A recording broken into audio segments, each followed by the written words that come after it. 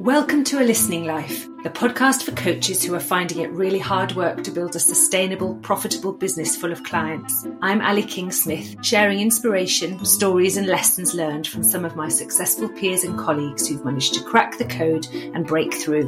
My conversation today is with Toby Mildon, founder and director of Mildon, a boutique diversity and inclusion consultancy. I went in kind of exploratory and discovery mode. I had no agenda other than to understand what my potential clients were struggling with so that I could start to think about what solutions I might be able to help with. Good selling is just good coaching. If you have a sales meeting, it's about spending 80% of your time listening to the really good questions that you ask your prospective client for them to explain. A Listening Life is a business dedicated to helping coaches who are tired of trying to grow their business into something that makes them happy and brings in the money. Podcasts, events, mentoring and courses. Find us on Instagram at A Listening Life and through the website listening-life.co.uk. My conversation today is with Toby Mildon. I heard about Toby some years ago when he was working to keep more women in tech at the BBC. He moved then to Deloitte and then out to the world of freelance as what he now calls a diversity and inclusion architect. What a privilege to hear him tell his story as someone who was born with a disability, overcoming what he describes as psychological complications in giving up a huge job that he'd got against the norms and expectations of society, where people with a disability are not expected to succeed. So if you have succeeded in getting that big job, in that big brand, how dare you step out of it carelessly into freelancing? So interesting. This is me, Ali King-Smith, talking to Toby Mildon online in July 2022. I hope it's really, really helpful to you as you work out the puzzle of building a listening life that pays the bills. Let's get started then by taking you back to a moment you can remember. So I think I saw you first at the BBC and then Deloitte, I could see you were there, and then you went solo, and then there was a moment when you must have thought, I can pay my mortgage with this. If you have a mortgage, I can make this work. Well, take me back to then and what was going on at that stage. So it was real. So a couple of things happened for me when I was working in the city and thinking about, setting up my own consultancy practice. Being kind of the risk-averse person that I am, I felt that I could only do that if I had built up a bit of a financial safety net, sure. Which I had managed to do because I was on a good salary within the city, and that was fairly straightforward for me to do. So I knew that if I didn't bring any income in my new business, and if I was really careful with my spending, I could live without any income for 12 months. And nice. I felt that was something that I could live with. I had a business mentor who said to me that when your business reaches the VAT threshold, which I think is about £80,000, that is a sign that you have got a viable business. And that gave me some confidence that I was operating a viable business because I had hit that threshold fairly early on in my new business. Amazing. So there'll be loads of people listening to this podcast thinking, oh, I dream of hitting the VAT threshold. It would be, it feels miles away. So great to capture your story of going from employed to hitting the VAT threshold. And that's a big moment. And interesting, you're now not working purely as a coach. So you have a consultancy, specialist consultancy. And I think there's loads for us to learn in that, how to really ramp that up, because you did do coaching first, didn't you? Is that right? Yeah, I did. I trained to be a coach when I was working at the BBC. We had a course that was run internally at the BBC called Coaching Skills for Managers, and I was a agile project manager. And when you're working as an agile project manager, there is very much like a coaching style to managing projects and managing teams. So that was my introduction, and I just loved coaching. I thought it was brilliant. Then I just went on and did my own self-funded diploma. And I initially kind of dabbled with working as an independent coach. I had a couple of personal clients, not enough to live off. But initially, really enjoying working in the coaching space. I wanted to be a full-time coach and turn it into a business. But I had a bit of a false start. But now I run my own diversity and inclusion consultancy. I use a lot of those coaching skills in the way that I work and the way that I work with clients now anyway. Nice. So you do it with a coaching approach through and through. Yeah. So that's really intriguing to go from all of that you've said. I've heard, I had a false start as a coach. I've heard there was a business mentor. There was a kind of, it's like there was a key turn of aha to something. Can you tell us a bit more about that? What were your steps in all this? Yeah, so when I first trained to be a coach, I initially belonged to various communities helping coaches become successful and run successful practices. And I think I just got so caught up in a lot of the spin. Yeah. You know, there was a lot of talk about, do you niche or don't you niche, or what's your niche, or how do you become a six-figure coach? And it was all really, I don't know, it never really sat well with me. It was all a bit cheesy. And I mean, at the time I was still working at the BBC. I managed to reduce my hours at the BBC down to 4 days a week. And then the idea was that 1 day a week I would take on coaching clients.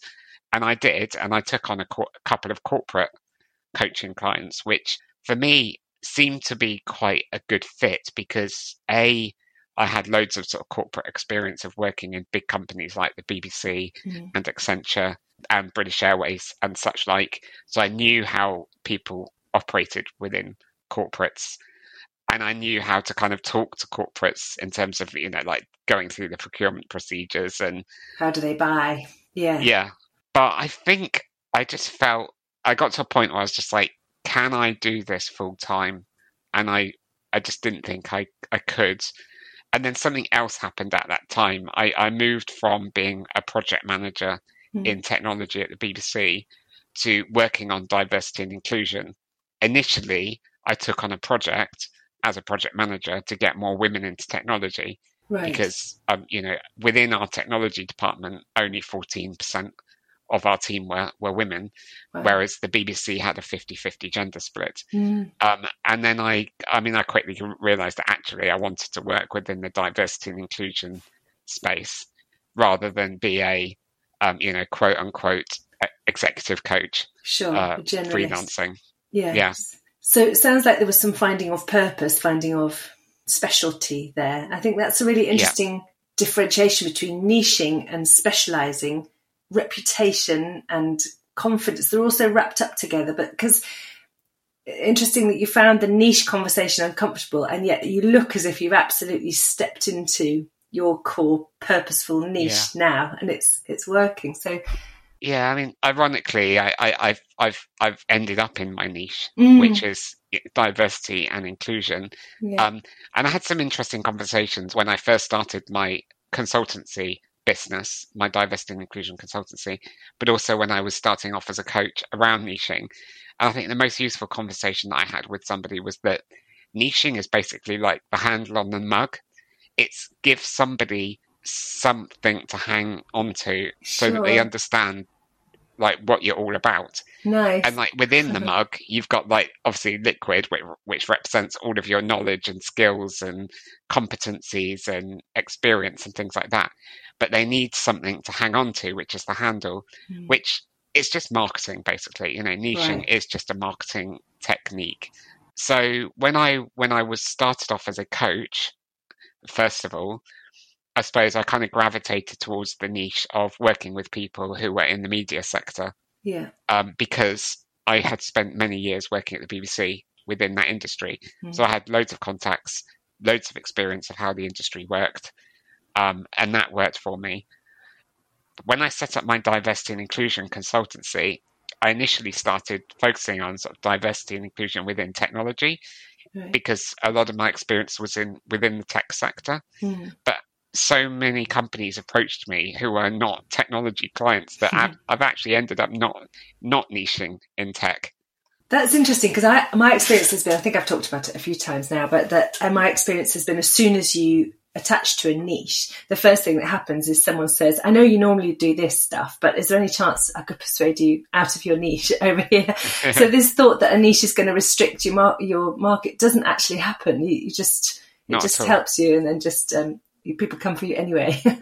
Yeah, and from what I've learned over the years, niching basically helps you give a more focused message out to the world about who you work for and what you stand for. Yes. And there's nothing to stop somebody outside of your niche approaching you or you working with them, but it's just a tool to help you position yourself and make you stand out against other people, because the coaching industry is a very crowded space. Yes.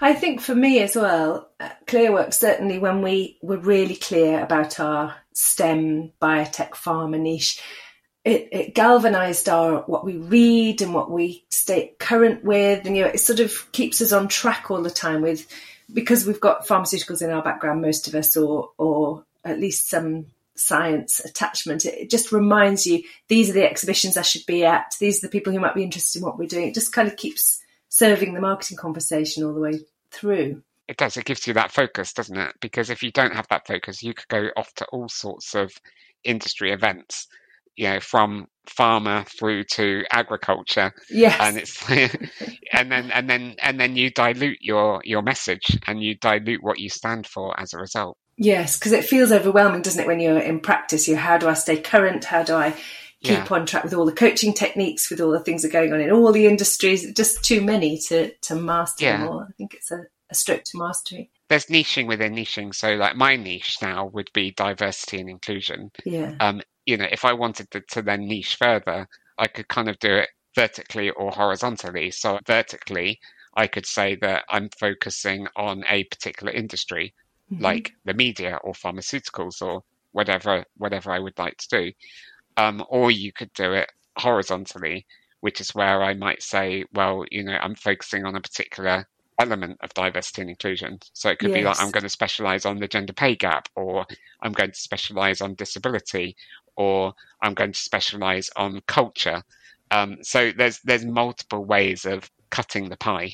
I saw a really great video recently. Tad Hargraves is a guy I like on YouTube. I saw him talking. His business is marketing for hippies, I think. So he's got a really clear niche. But he says, if you're short of cash and you need to make some money immediately, niche. So niche on your niche. So just go really hardcore for. So it would be Edie and I in media in the Northwest, who employ women, who keep on and on and on. If you really want to set off quickly, it takes courage to do it. I think it's an interesting concept, and I know people who are being very successful with no niche whatsoever. But it's just an interesting way, if you're stuck, I think, to start looking at it and see how it's working. The flip side to doing this, actually, and it's kind of, I think you get a similar outcome to niching, is to really get really clear on who your ideal customer is. Like the more specific, the better. So paint a picture of like what your ideal client is, where they work, what industry they work in, what business they work in, what level they're at, even personal details about what gender they are, what car they drive. Like the more specific you can get, because when you go out to market and you say, this is the person that I work with, then you're going to start attracting those people to you, because they look at you and they go, okay, this person gets me. They've worked with people like me, and they understand me. Yes, absolutely. So let me take you in a different direction now, because I've spoken to a few people recently who've been struggling with the start of getting going. And you, interestingly, made the transition successfully pretty quickly from job to self-employed. So there must have been a change in the cadence of your week. In the, what did you do that first Monday when it was kind of, okay, so it's me and my laptop? How did you get going? Good question. I can't remember what my first week was like. It was immediately after Christmas, because I left my job in the city just before Christmas, took the Christmas and New Year off, and then started my business the very beginning of January. I think from memory, I had already lined up meetings. That was the top priority for me, to try and get out and talk to as many people as possible And I wanted to go to those meetings or cups of coffee with people with a very open mind. I went in kind of exploratory and discovery mode. I had no agenda other than to understand what my potential clients, who were either heads of HR or people working within the diversity and inclusion space, were struggling with in their jobs, so that I could start to think about what solutions I might be able to help with. Nice. And that was kind of priority number one for me. You know, I didn't really have a product per se, other than me and my experience. I didn't have a website. I didn't have any marketing kind of going on. So that was my starting point. So asking the questions first, that feels really linked with what you were saying before about working out what the problems are you're trying to solve and who for. Yeah. So you went exploring first. And that also links back to your safety net of cash that you built for yourself. So you've got some time to ask these questions before you need to earn the crust. Yeah, absolutely. And what about things like organising your day or getting your admin done? Or do you do anything around Mondays to do this, Fridays to do that? Or does it just all... Mine's mayhem. I'm just asking because some people seem to have some order. Yeah. No, I am a really organised, structured person. Right. Yeah, like incredibly organised and structured. And I do a very good job at managing like the tasks that I have to do, you know, making sure that things on my to-do list get sorted. I didn't really have any structure as such, other than, you know, my week is very structured, as in, you know, I live out of my calendar. Right. So my tasks live in my calendar. All of my meetings live in my calendar. I go through a weekly client planning process with me and my PA, where I make sure that any client work that I have to do is in my calendar as a task, so that, you know, I don't drop the ball on actually getting client work done. So yeah, that's how I organize myself. I think also actually one of my main concerns was whether I'm not really a morning person. So my biggest concern actually when I first started out on my own was whether I would get up in the morning early enough to actually take advantage of the day. Yeah. And my friend who runs his own business said, you know what, when you don't have a regular salary coming in from a job, that is enough to motivate you to get out of bed and do something and start bringing the money in. And he was absolutely right. Yes. There's that, and also knowing that you're working on your own chosen purpose, isn't it? The motivation just comes when you've picked the work. It's not like you're doing somebody else's work that you don't want to be doing. I'm doing something I love, which is diversity and inclusion and working with clients. And also I'm building my own business. So I'm creating something, and it feels great to be creating something of my own that I'm doing for myself rather than building a business for somebody else. Yeah, for sure. I'm intrigued about some of the beliefs that you held about yourself as you made the transition, because I still carry all sorts of stories from my childhood of how unsafe it is to be self-employed and how risky it all is, and I have to wrestle. That's a life's work for me to kind of wrestle that to the ground. And I've been in business now, I think 10 years nearly, and apparently it's working, but I struggle to convince myself that it's not high risk all the time. How did you, so you put your year's worth of money to one side, but alongside that you're describing risk averse. So how did you get yourself out and start? What did you need to do? I went through my own personal journey of understanding myself. So I had coaching and psychotherapy. And I think going through that process helped me understand my fears and anxieties. But I don't know, it was a dream of mine to run my own business for a long time. But I was always, I suppose I just stayed in the safety and comfort of working for a company and having a regular paycheck coming in. Yes. But also working for businesses that were high profile. So it felt good to work for the BBC because I never had to explain to somebody who the BBC was. Everyone knows who the BBC is, and people like often look at it very admirably as well. And that was difficult to walk away from, if I'm honest, that kind of that kudos or that status. Yes. And wrapped up in that was a whole bunch of kind of psychological complications around, like, my identity as somebody who's got a disability, that was born with a disability. Right. That, disabled people are very often sort of, they're not encouraged to succeed. They're not expected to have, high profile jobs in high profile organizations. And, I had ended up working in a high profile job in a high profile company, and that was difficult to walk away from, because that was working against those assumptions that people make about people with disabilities, about what they can and can't do. So I really had to navigate that before I felt confident enough to say, you know what, I'm going to jack in my job in the city and set up my own company. Oh, that's amazing hearing you describe that. To crack the thing that's supposed to be uncrackable and then say, do you know what? I'm off anyway. I'm going to do something else. That's fantastic. Yeah. Oh, congratulations on making the step. It's awesome. I've loved watching you develop your brand and your certainty on LinkedIn, because I hadn't actually met you until a couple of weeks ago. So it feels like I've been watching you kind of take a step this way, and then, this is a sure step. I'm going to go a bit fast, a bit further in that direction.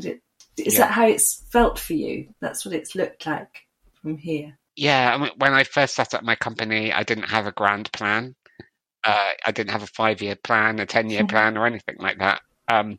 All I knew at the time was that I wanted to set up my own diversity and inclusion consultancy and work with multiple organisations.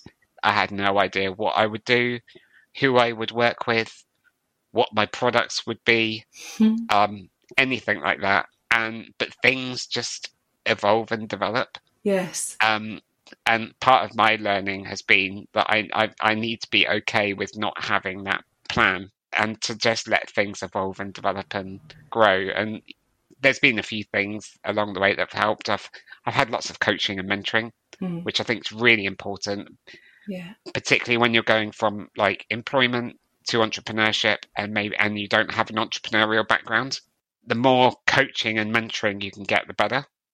People who've been there, done it, learned from mistakes, that can help you take shortcuts and avoid the same mistakes. That kind of thing is really useful. And then there's a lot around mindset as well. Sure. So I read things that changed my mindset, books, podcasts, that kind of thing. It feels very smooth at the moment, what we're describing, all bells and nice smells.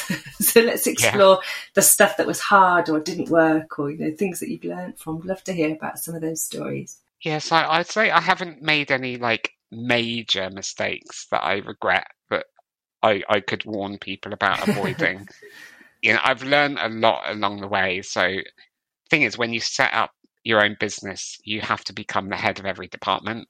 So I'm the head of finance, and I'm the head of marketing, and I'm the head of product development, and I'm the head of HR, all of those kinds of things. I think probably what I found the most challenging and difficult in a way is like sales. Right. I enjoy sales, but equally I find it really frustrating. For example, I've spent loads of time talking to prospective clients and writing proposals, and then those like leads just go nowhere, and I just feel like that prospective client has just picked my brains for free and taken me for a bit of a ride. But I've put myself through sales training to help me navigate that and be a better salesperson. And that was a process of me identifying that area of development. The other thing I've learned is that it's really important to actually have a good bunch of people around you. Yeah. And like one of your top priorities as a entrepreneur is to build a team. Now that team can be all sorts of different shapes and sizes and forms, but it is important that you actually start to build a group of people around you who are fantastic at their particular specialty that can fit into your bigger plan. And when I say team, my team is now I've got a employee who's on my team, like full time. I've got a freelance PA who does sort of part-time hours for me during the week. I've got a collection of various freelancers who I can call on when needed. So yeah, I've got a graphic designer, a videographer, a writer, that kind of thing. And the thing is, I've picked them because they are amazing at what they do, all of Yes. them. And I need their particular skill to help the bigger picture of my business. Yes. We've just had a picnic actually at Clearworks where I have an employee in the business and then a very valued, long-standing freelance team.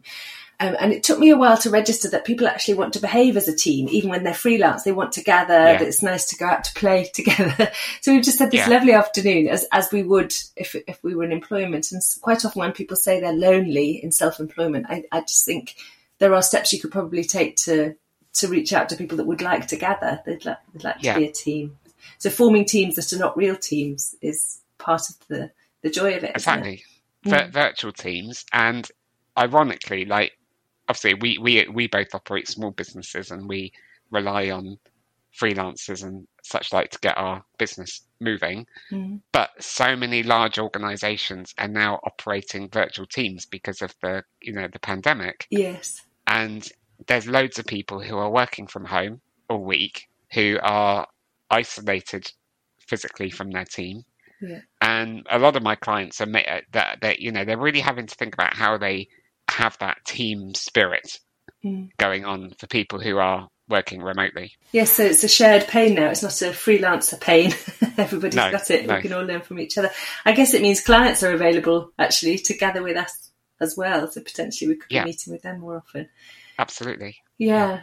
I'm just going to go back to what you're describing of sales, because I think I take it for granted people understand what sales is and what marketing is and what the differences are. And one of the reasons I actually started this podcast was noticing that people are struggling with that sales and marketing, the whole area really. When you talk about sales, what do you mean by sales? Which bit of it is sales for you? So the biggest distinction that I made on my kind of sales training was that actually there's three parts to it. There's serving, selling, and closing. Right. Serving is basically the marketing side of things. It's putting content out there, educational content. My marketing strategy is very much kind of like educational and informative content that people can engage with. That's kind of like what I do to just raise my profile and let people know that I exist. Yes. That's the serving element. Sales, I think loads of people have a misunderstanding about what sales actually is. But I think it's so easy for us coaches actually, because for me, good selling is just good coaching. Right. If you have a sales meeting, it's about spending 80% of your time listening to the really good questions that you ask your prospective client for them to explain. And there's certain questions that you want to ask in a sales conversation to help qualify whether this person is the right fit for you and your organization. So, for example, you want to make sure that they've got the money to spend with you or that kind of thing. But you can spend a lot of your time just asking questions to like try and understand what their pains and problems and issues are.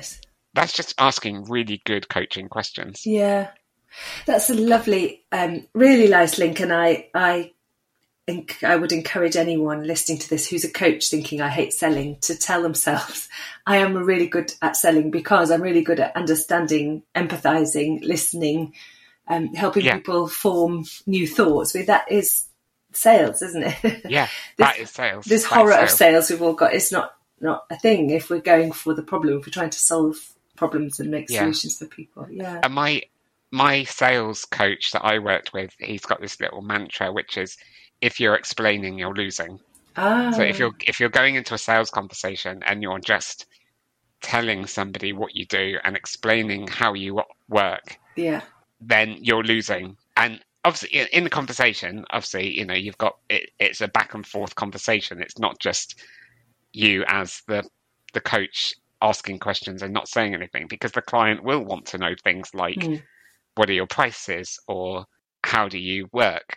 But one thing I learned is kind of have this push and pull technique, which is answer their question, but then follow it up with another question. Yeah. So if they say something like, so what are your fees? Then you can say, well, my clients can start working with me for as little as £50, and I work one-to-one with private clients for £50,000 per annum. When you last engaged with the coach, how much did you spend with them? Yes. That's a good question for corporates in particular. Yeah, for sure. What were you imagining? What's your kind of budget that you're looking to invest? Yeah, absolutely. Yeah. That's really interesting. So serving, selling, and then the last one was closing. So closing, yeah. What did you have to develop as a skill to close?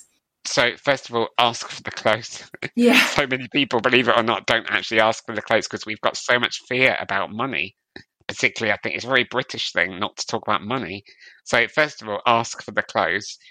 And then the second thing I learned was to begin with the end in mind, to kind of steal what Stephen Covey would say.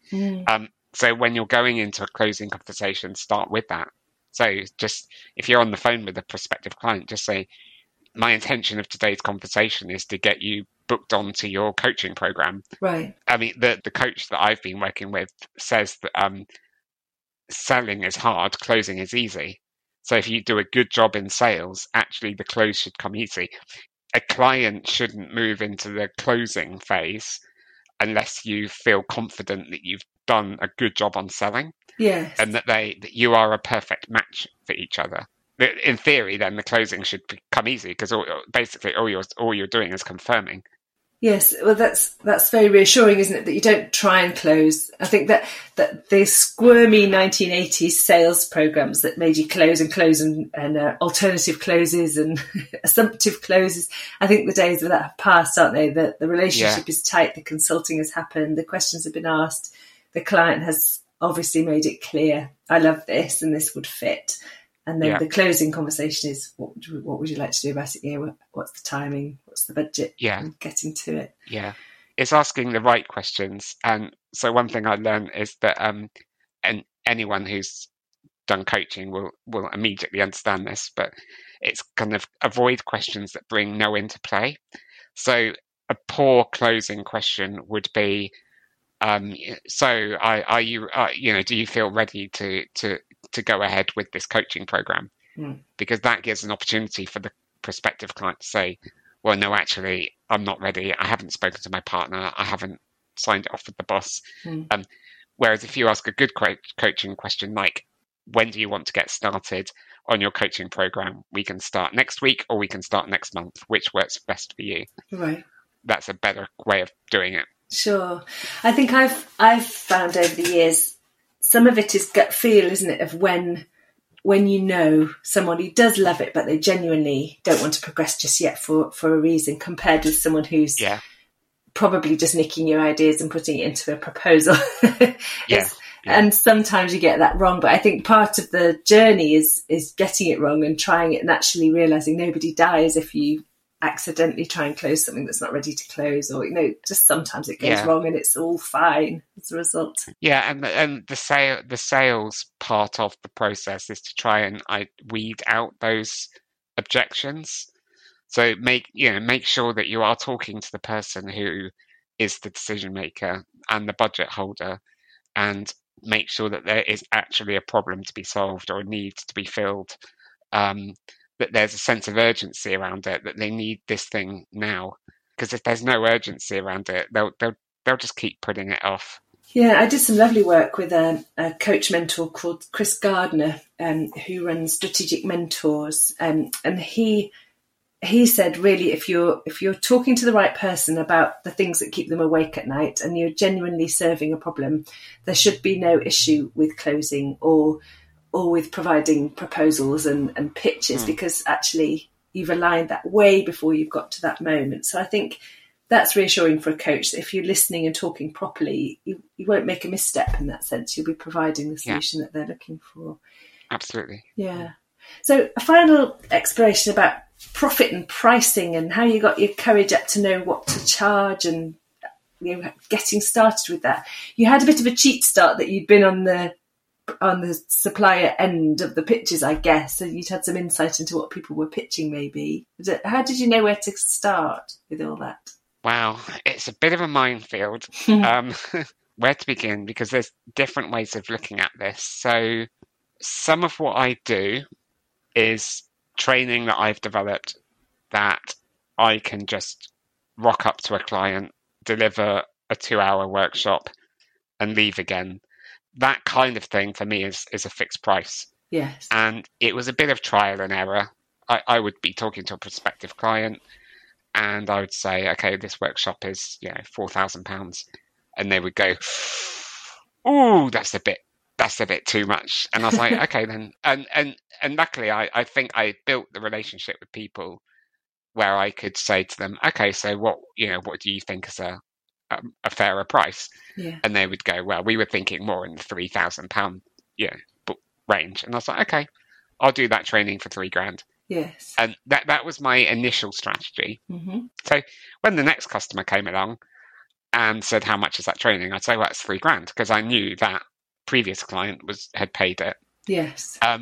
And I then followed this like stepping stone approach to test the market. So after I'd got like 5 sales at £3,000 for a particular workshop, I would then increase the price to £3,500. So the next client that would come along, I'd say, it's £3,500, to see if they pay it. Now you get to a point eventually where you start to notice people are not wanting to pay that. So you've reached your threshold. So that's kind of one technique I've used. Yeah. The other thing that I'm looking into is, this is more for like the consultancy piece of work, is around value-based pricing. So creating a price for a project that represents the value that you're delivering to a client. Yeah. Now, the work that I do isn't it's quite difficult to ascertain what that value is. But initially, what you need to kind of understand the minimum price, which is you have to work out the cost of delivering a project, and then work out what profit you want on top, and that's your price. Yes. So if I don't know, an example would be, I've been working with a client to create 12 months, like a bespoke 12-month inclusive leadership training program for their 150 top managers in the business. Yeah. And I kind of like did an initial design of the training, which they paid for as a kind of separate package. And then when they said to me, that's great, can we actually deliver it and how much it's going to cost? I then said, okay, I then did some calculations of how much would it actually cost me to design and deliver this training for a year to the client? What kind of profit do I want to make? And I added that on top, and that gives me my price. Yeah. But that's also different to what the value, how much the client would value. Yeah. Because value is in the mind of the consumer, not the mind of the coach or the consultant. Yeah, it's sometimes hard to truly believe the value as well, isn't it? We did some calculations around, if, say, we ran a coaching circle for 8 female leaders in science and 3 leaders didn't leave who might have left if they were not belonging and part of this circle. And when you do the sums, it's so mind-blowingly high. You think, I can't possibly charge that much, but that genuinely is how much money this will save you if you run this coach program. So then sometimes we say, so that would be a mad amount. So what, 20% of that? What's a reasonable amount of that to actually charge? Yeah, the general rule of thumb is, well, from what I've learned so far, is somewhere between 10 and 20%. And I can do that, and so I can calculate, for example, the attrition cost to the business of losing people because they don't feel like they belong to the organisation. And when I worked at Deloitte, the partner that I worked for did this calculation. We got some data out of our HR systems, and we looked at the number of women leaving the firm because of work-life balance reasons. And the figure was astonishing. It ran into the millions every year. Wow. So whenever Emma was trying to persuade the rest of the partners to like put money into diversity and inclusion, she was like, right, I've got £1.5 million or whatever it was quite high on the table. Are we just going to leave it there? Yes. Or are we going to spend £20,000 on something that might actually prevent these women from leaving the organisation? Yeah. And I think that gives you confidence to understand what price you can charge when you know what value you can give to the business. Yes, and that thinking is lovely for any coach to do, whether it's to an organisation or to a personal client. That what is it worth for you to buy this, and what's it worth for you to not buy it, and have the outcome of not investing in this, what would it be like for you? So you can have those conversations in a cringy way, but you can also have them in a very gentle, genuinely, what's the pain of not taking action here, and what would that be like? Yeah. I think it's very good, Yeah. useful tools. Just before we finish, we'd just love to get your final sort of summary of if you could give some advice, some lessons learned to these coaches who are either newly qualified and thinking what the heck, or they've been trying a while and finding it difficult. What would you look back and say would be advice for you to pass on? So I would recommend starting with what I call the business fundamentals, and that is understanding who your perfect client is and what problems they're facing, and really understanding that, and then go on a journey of discovery to make connections with your ideal clients and think about ways in which you could solve their problems. Once you've got that understanding, there's kind of two other things that I think needs to happen. One is that you need to position yourself as an expert in the field to address that particular problem. And there's multiple ways of establishing yourself as an expert or an authority on that particular topic. One of the things that I did was that I wrote a book, Inclusive Growth, and I basically brain dumped all of my knowledge about how to implement diversity and inclusion sustainably within organizations, and publish that as a book. And that is a fantastic tool for me to use to position me as an authority or an expert, that I actually know what I'm talking about. Yeah. But there are multiple other things out there that you can do. And then the third element is really thinking about how you can package up what you do into a product of some sort. And then that will help you with the marketing side of things, the pricing side of things. It just gives you something to sell. Yes. Something tangible. So I think a lot of work that consultants and trainers and coaches do is it's not particularly tangible. But you need something tangible for people to grab onto. Yes, it's a really nice way of changing a service offer into a product offer, something to buy. Yeah.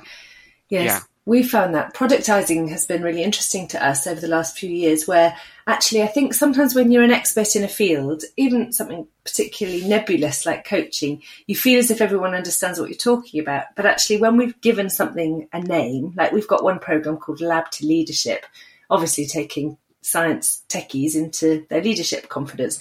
And we've been doing that for donkey's years, but actually calling it that, people are kind of, I see what you're doing here. Think, I could have mentioned that before, what we're actually causing. Yeah, because when I talk about product, it's not about having like nice fancy packaging. No. It can be something that's like having a nice catchy name for your program, having like a brochure, even if it's like 1 or 2 sides of A4, just having something like a brochure or an explainer video, or I don't know, anything that just makes it tangible. Yes. With a price attached. Like you don't go into an Apple shop and go, I'm really interested in that iPhone. How much is it? And they go, I'm not sure. Depends what you want. Depends what you're looking for. Yeah.